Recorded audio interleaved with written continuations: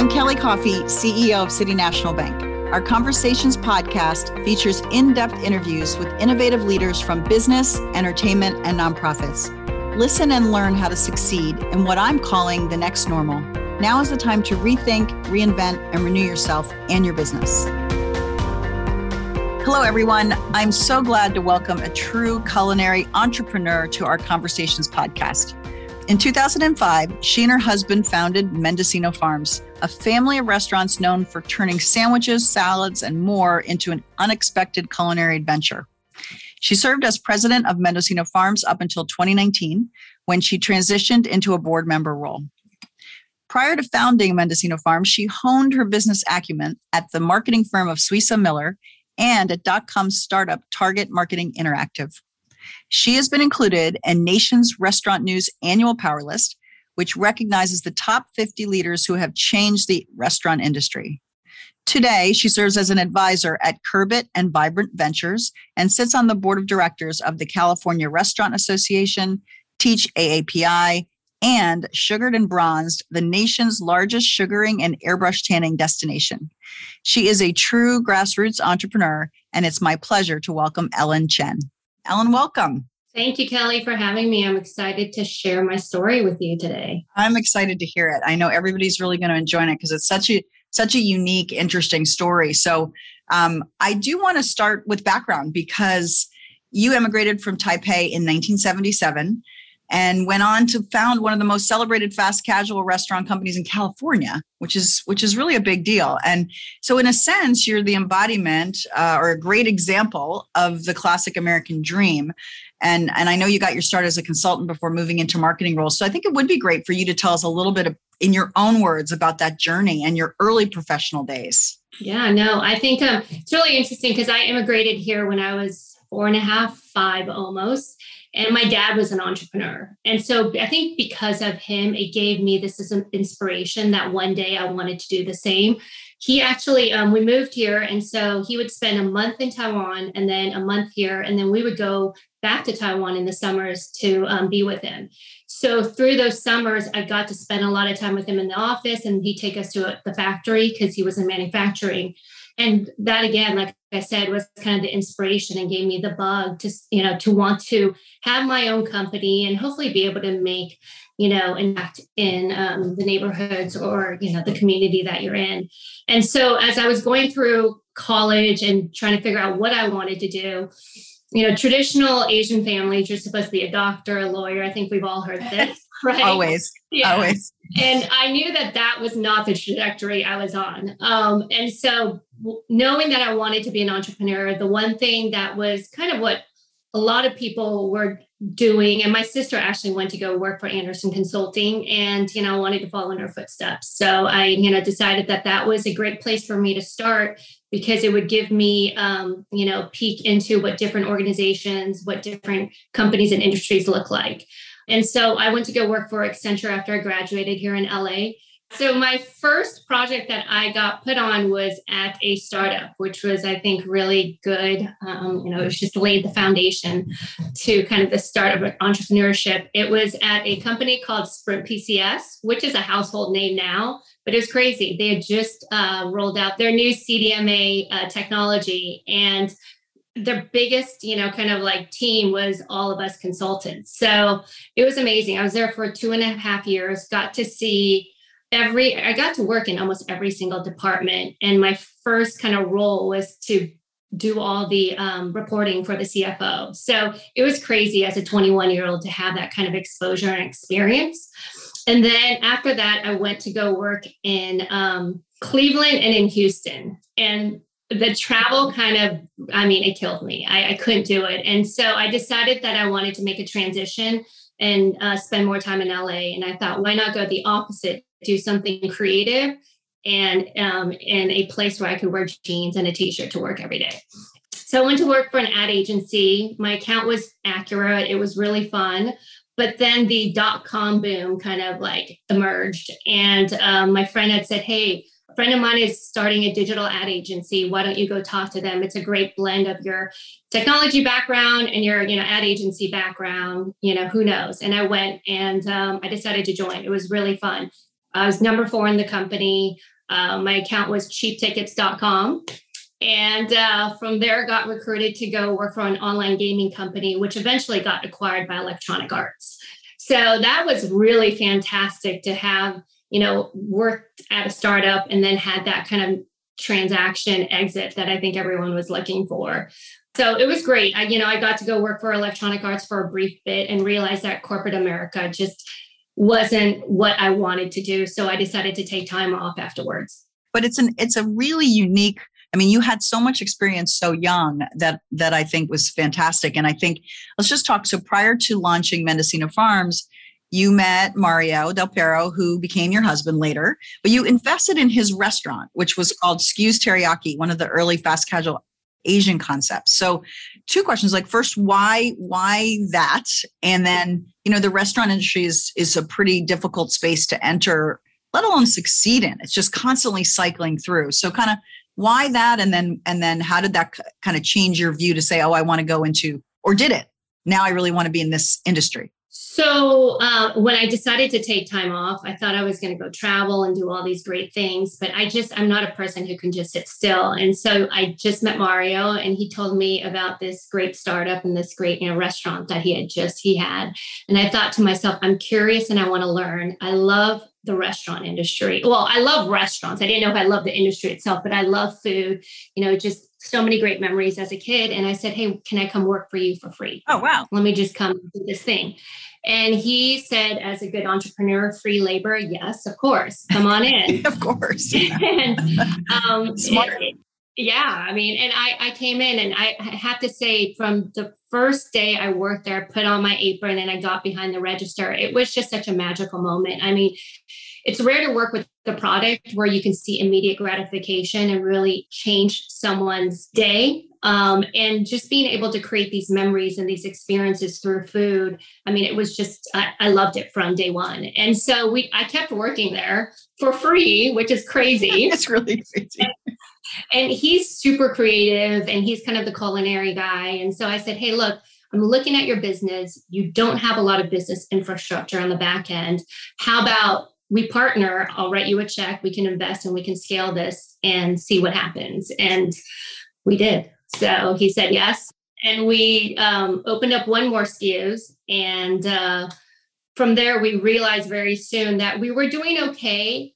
But, from a scalability standpoint, teriyaki back in the early 2000s was not as approachable and common as what we see it now. And so we decided that we should sell it and take that capital and probably create something else. And at that time, I was also pregnant. We just gotten married. I was pregnant and, we're just trying to figure out what was next. And so now you've transitioned from president of Mendocino Farms to board member. And then now you're doing a lot of interesting work with it as advisors to other companies, like I mentioned, Kerbin and Vibant Ventures. So what's that been? How different has it been to go from an operator to investor advisor?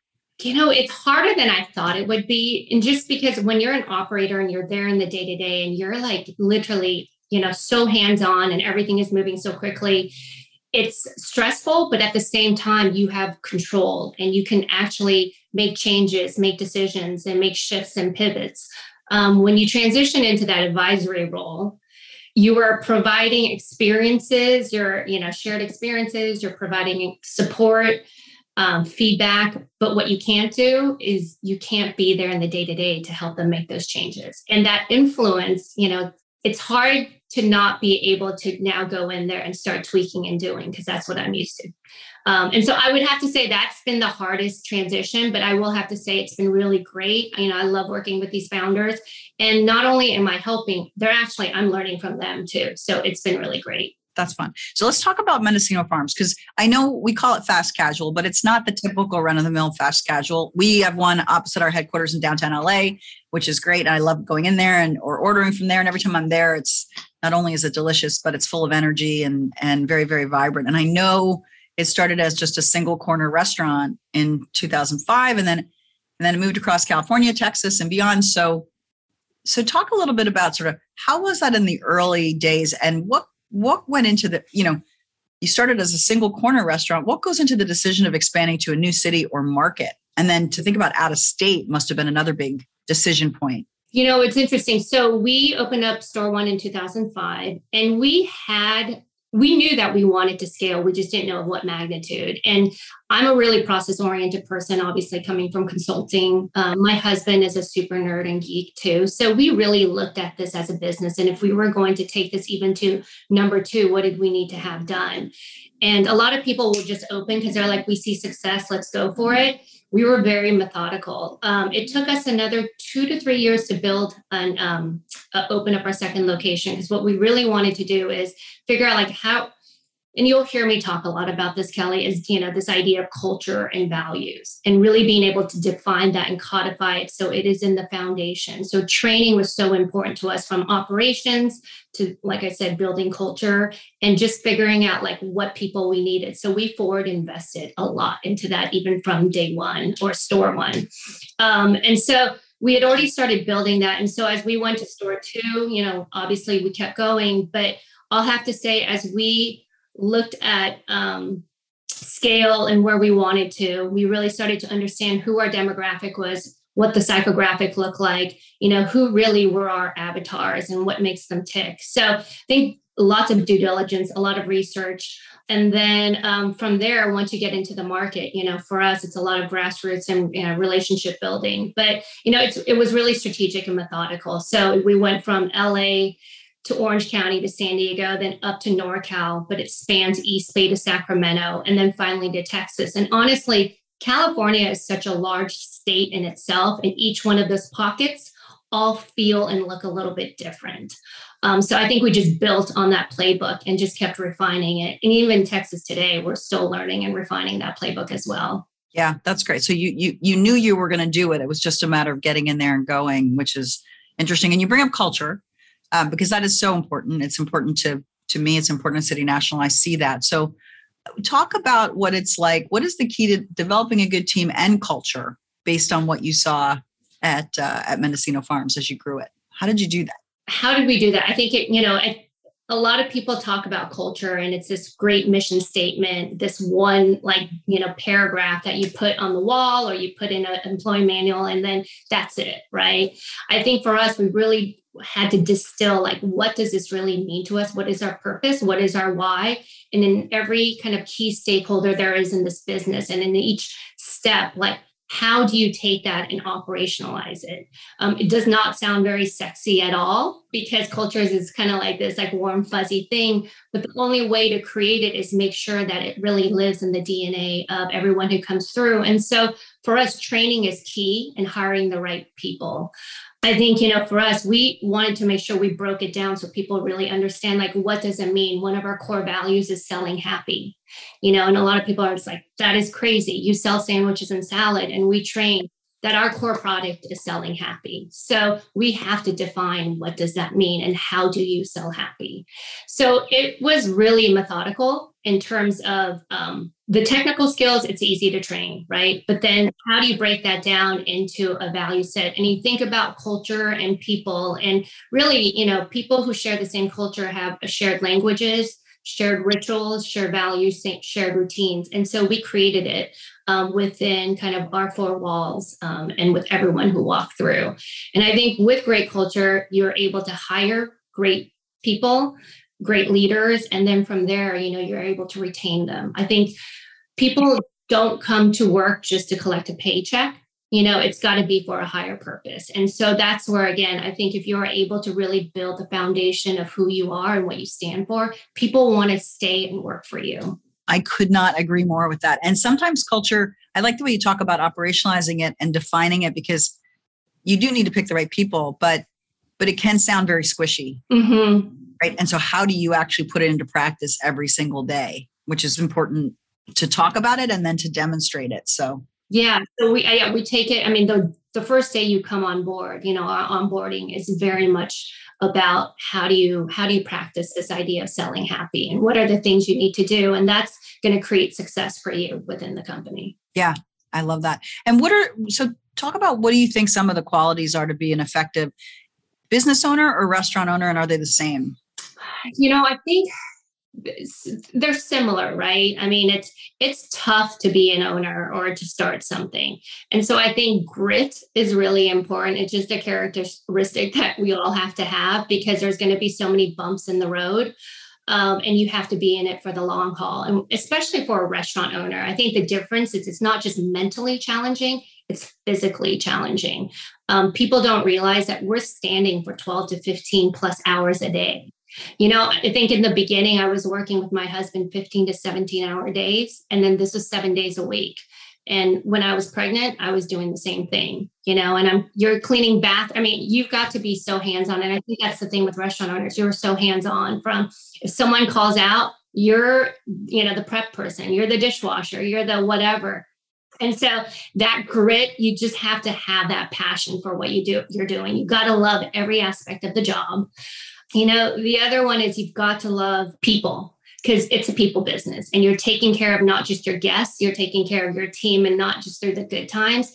There's a lot of mean people out there, especially, everyone is a critic now. So you've got to have like a really tough skin. Yeah. And you have to treat it like a business. A lot of people have this notion that being in the restaurant business, it's really cool and sexy. And it's a place where you can bring your friends to like have drinks and hang out.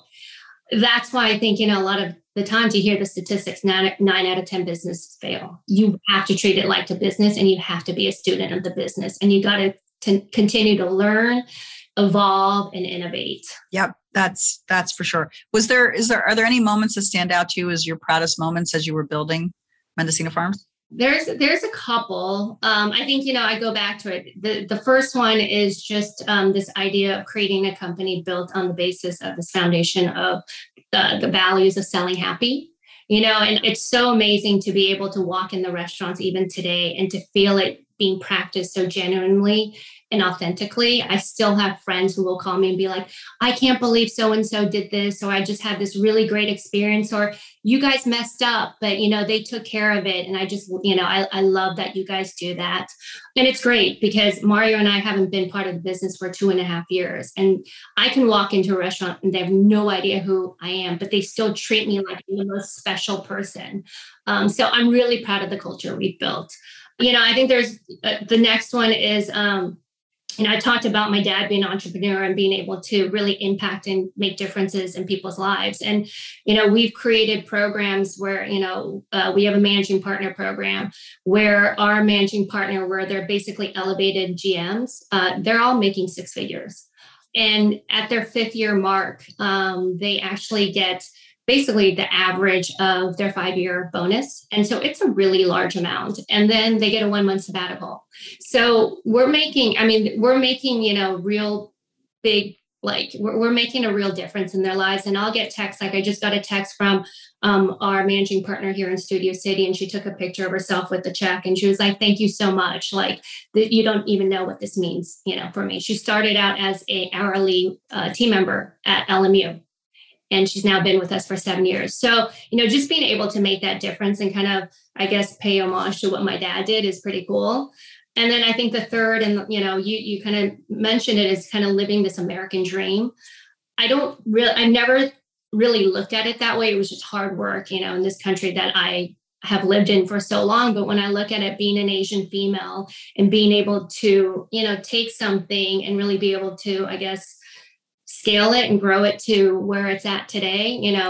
I'm proud, but I'm proud that I can take what I've done and be able to share my story and hopefully elevate and kind of, pay it forward. Yeah, and you bring that up, and I wanted to dive into that a little bit because it is inspirational. So I think what you did is not only extraordinary in terms of the story of coming to the U.S. and how that unfolded, but the restaurant industry in particular is very male dominated, as are a lot of fields. So what was your experience like as a female leader in a male dominated industry? Well, and Kelly, I'm sure you've experienced this too.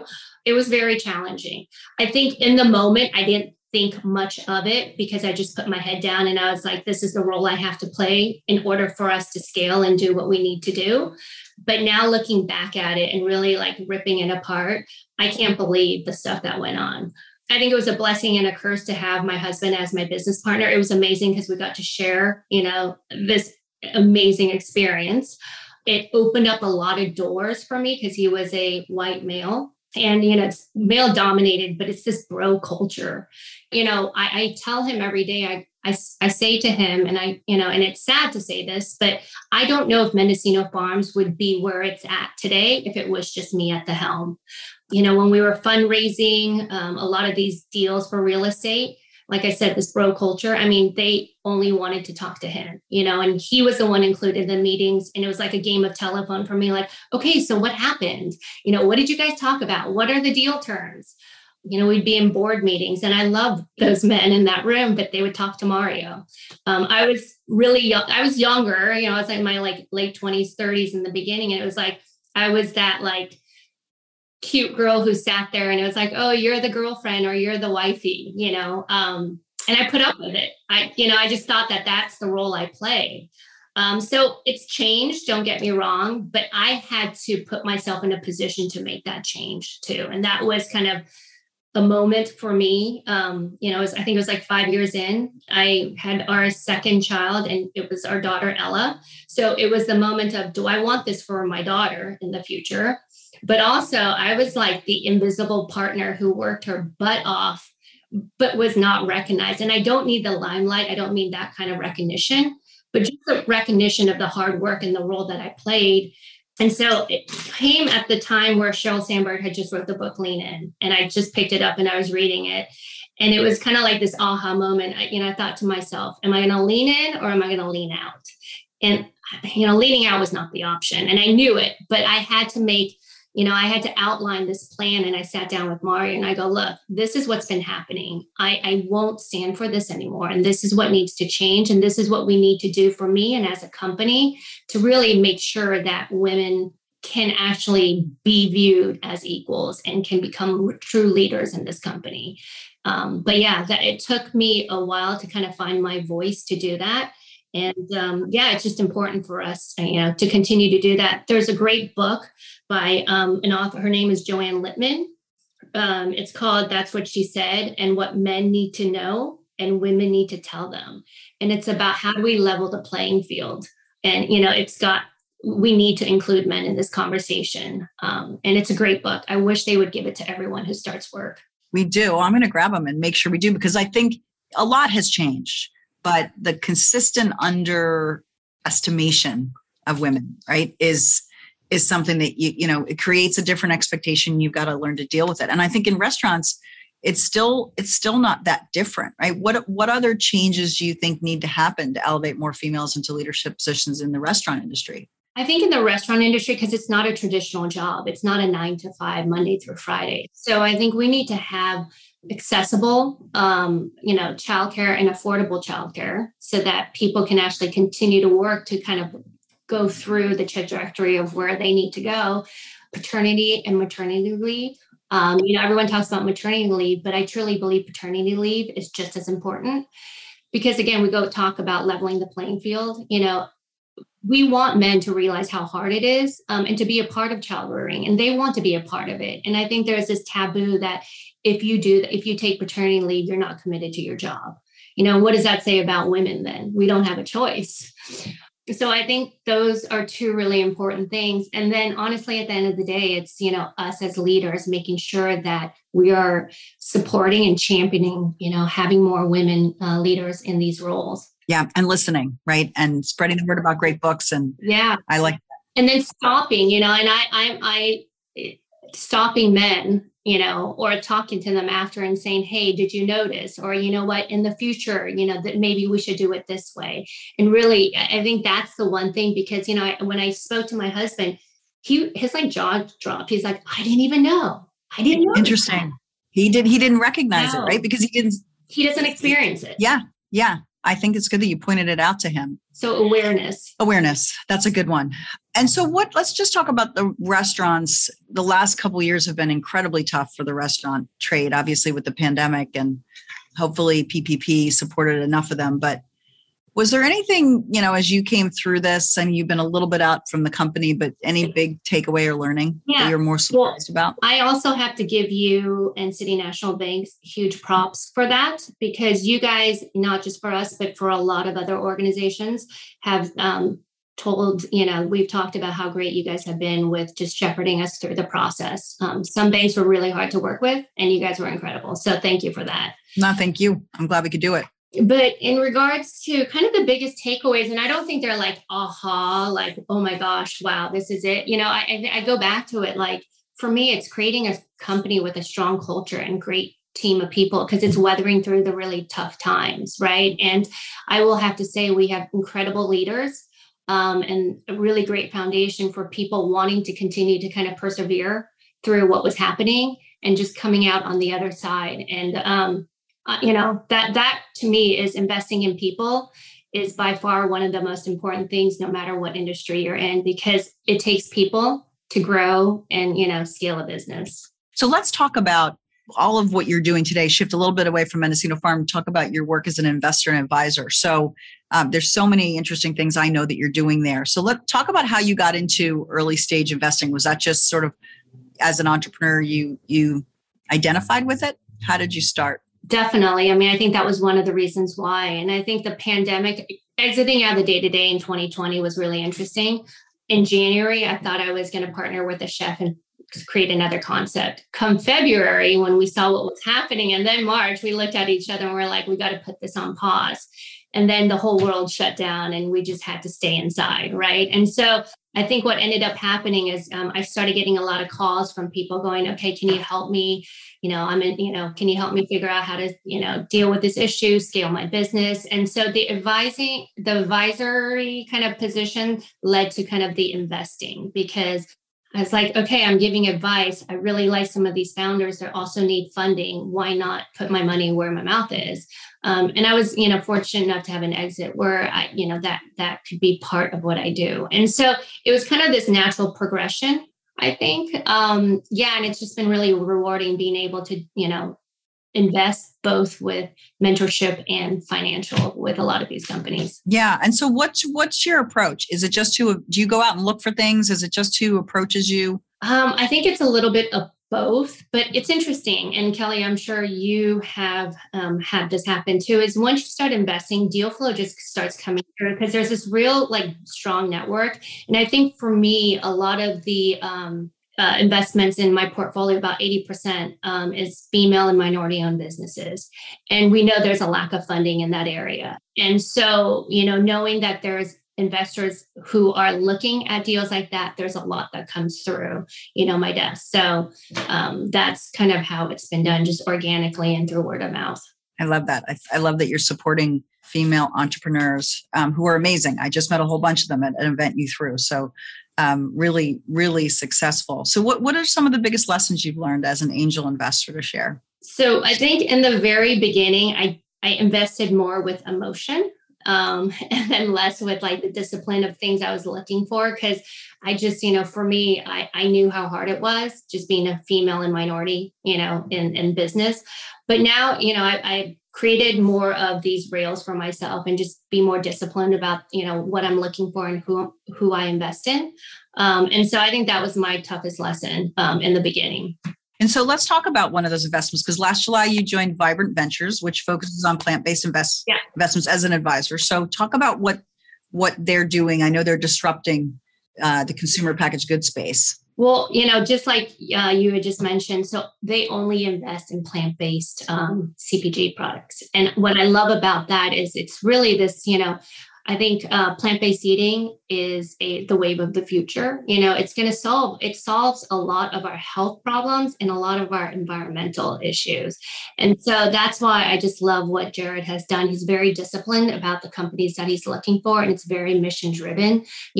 Money is important, but, the mission of making sure that we're leaving this world a better place is kind of like the primary focus of what he's looking at. So I just, I've really enjoyed meeting some really great founders, and it's amazing what people are doing in this space. Oh, that's exciting, because it's not that convenient to eat that way. No, it's not convenient. It's not convenient. And when you think about it, it's not that delicious at times. And so that's the thing that we really look at. It has to taste good and be good for you all at the same time. So talk about some of the biggest challenges you see to entrepreneurs today, especially we talked a little bit about raising capital, pre-seed. What are some of those advice and lessons? Well, I think it's, how do you go about fundraising? But it's interesting because I think there's a lot of money out there. But I think one of the challenges is trying to figure out when the right time is to raise money. How much money are you supposed to raise? And then who are you supposed to take money from? So it's really interesting. It revolves around fundraising, but it's I'll get a lot of calls. It's like, well, how do I know when I need it? And I was like, well, you need it. Well, you'll know, based off of, and it really depends on what industry you're in. If you need to invest in a massive amount of inventory to scale and you don't have the cash to do it, then it could be the right time. So I think that's where I get a lot of questions is when, who, and how much. Right. Which is a big decision. Who, right? Somebody who can help you. And would your advice typically be to hold off until you really need it? So not to do it too early? I do, and I think it's interesting. I think there's cheap, and I'll call it cheap cash, cheap money out there than actually having to raise and give away part of your company. It takes a little bit more work. There's a lot of accelerator programs now. There's a lot of grants that are out there that you can apply for. It takes work, but I think the interesting part, and I've heard this from a lot of the founders that have gone through it, is you actually learn more about your business and your growth because you actually have to put it down on paper and present.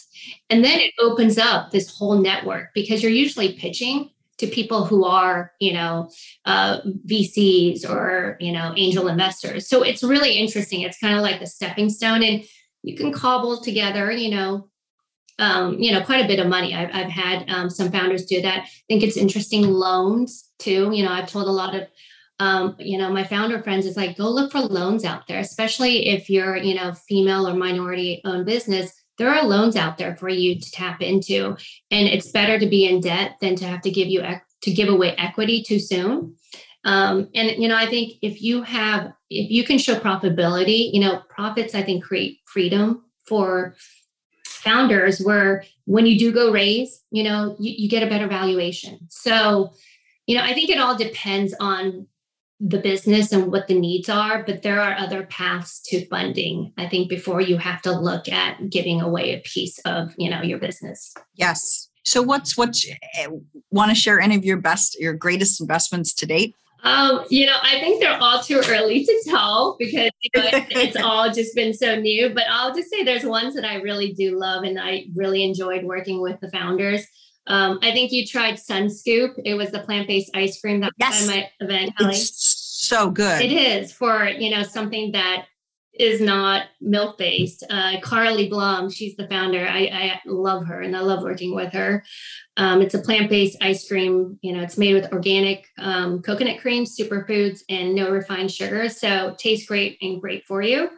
Barcode is another great product that I love. The founder, Mubarak Malik, he was the head trainer for the Knicks and realized there are no good performance drinks for you. And so he created Barcode, which is a better for you, no sugar adaptogen filled performance drink. And his partner is Kyle Kuzma. And so it's just fun to see what they've done with this brand and how people are really embracing it. So I love them all. It's like telling me to, choose between my. That's right. You can't pick your favorite child. Those are a couple that I've just really enjoyed the founders and working with them. That's great. And it's good that they're good for you too, because so much out there is hard. So what about, let's talk about the look ahead, the future, your advice. What insights or learnings would you share with any culinary hopefuls today?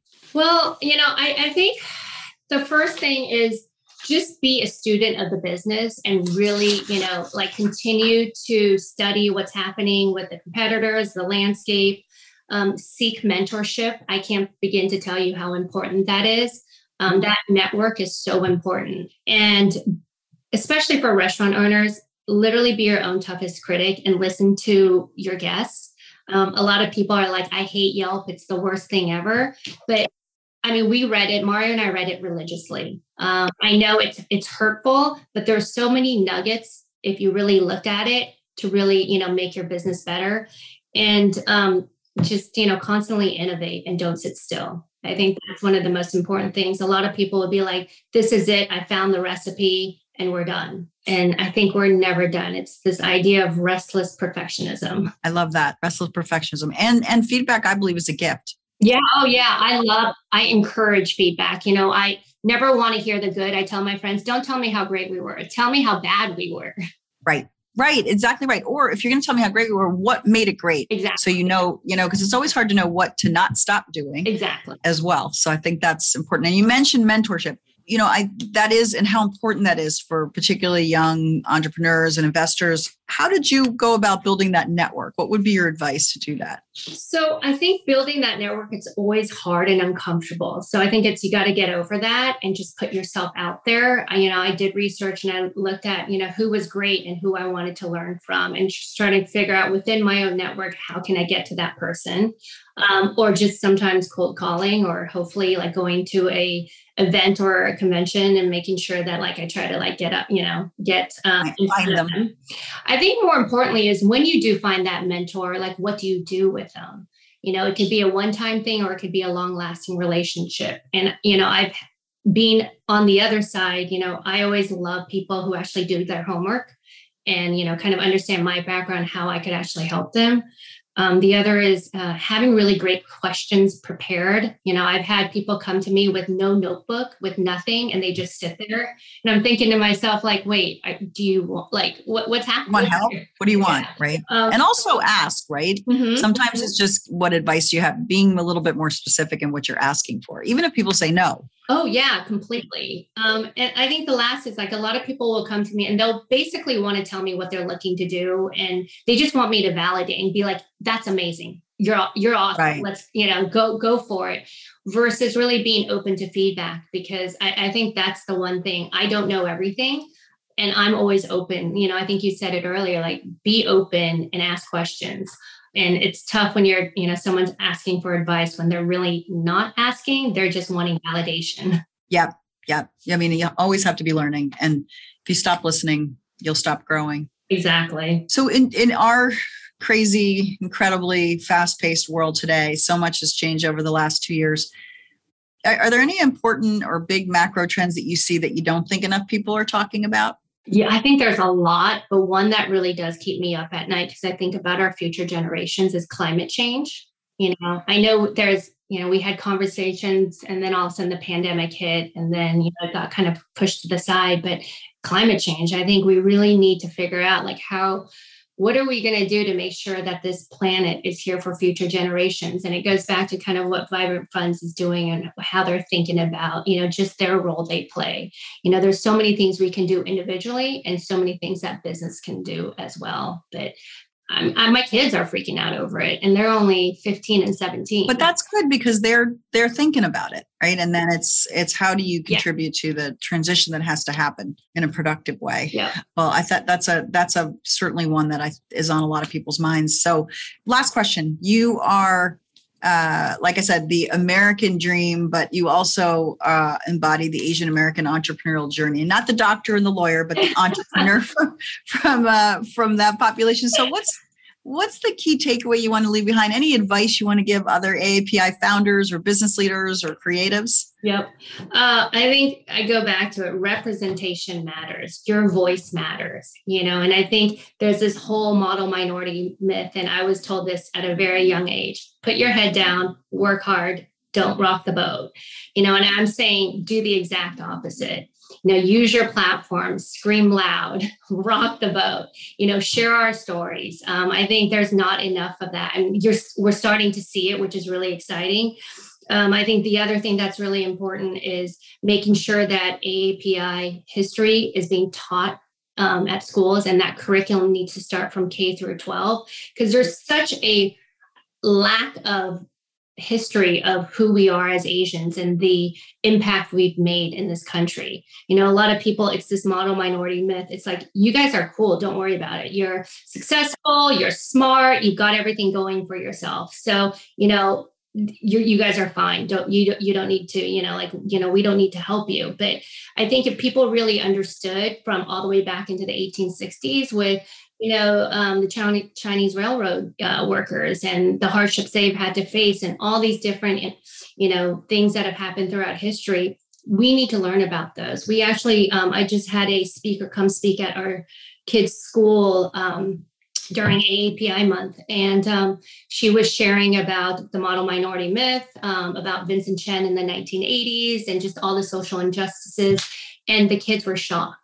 Like they couldn't believe all this had happened. They're like, we had no idea. And I go, there's so much more that we need to learn about, because this is how we're going to solve, and I don't want to say solve because it's going to take a really long time, but this is the start, this conversation, bringing awareness of who we are and that we're not just one monolith and we're not one face, right? It's 48 Asian countries in this world, and there's 22 million Asians in the US. That's a lot of us. And we don't look the same.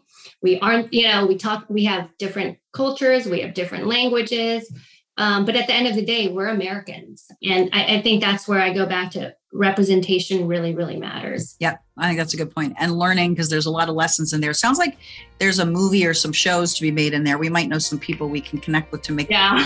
I think there is. I definitely think there is. That's the pop culture seems to recognize faster than history. But well, Ellen, I want to really thank you. First of all, I'm so glad that you and Mario created and succeeded at selling happy at Mendocino Farms. It definitely makes me happy. So a huge congratulations and thank you so much for doing this today. I know this will be really helpful for everybody who's listening. Well, I appreciate it. This is amazing. And this was really fun. Thanks. Bye. Thanks for listening. We hope you'll subscribe to Conversations so you'll never miss an episode. We have lots of great guests this season who will inform and inspire you.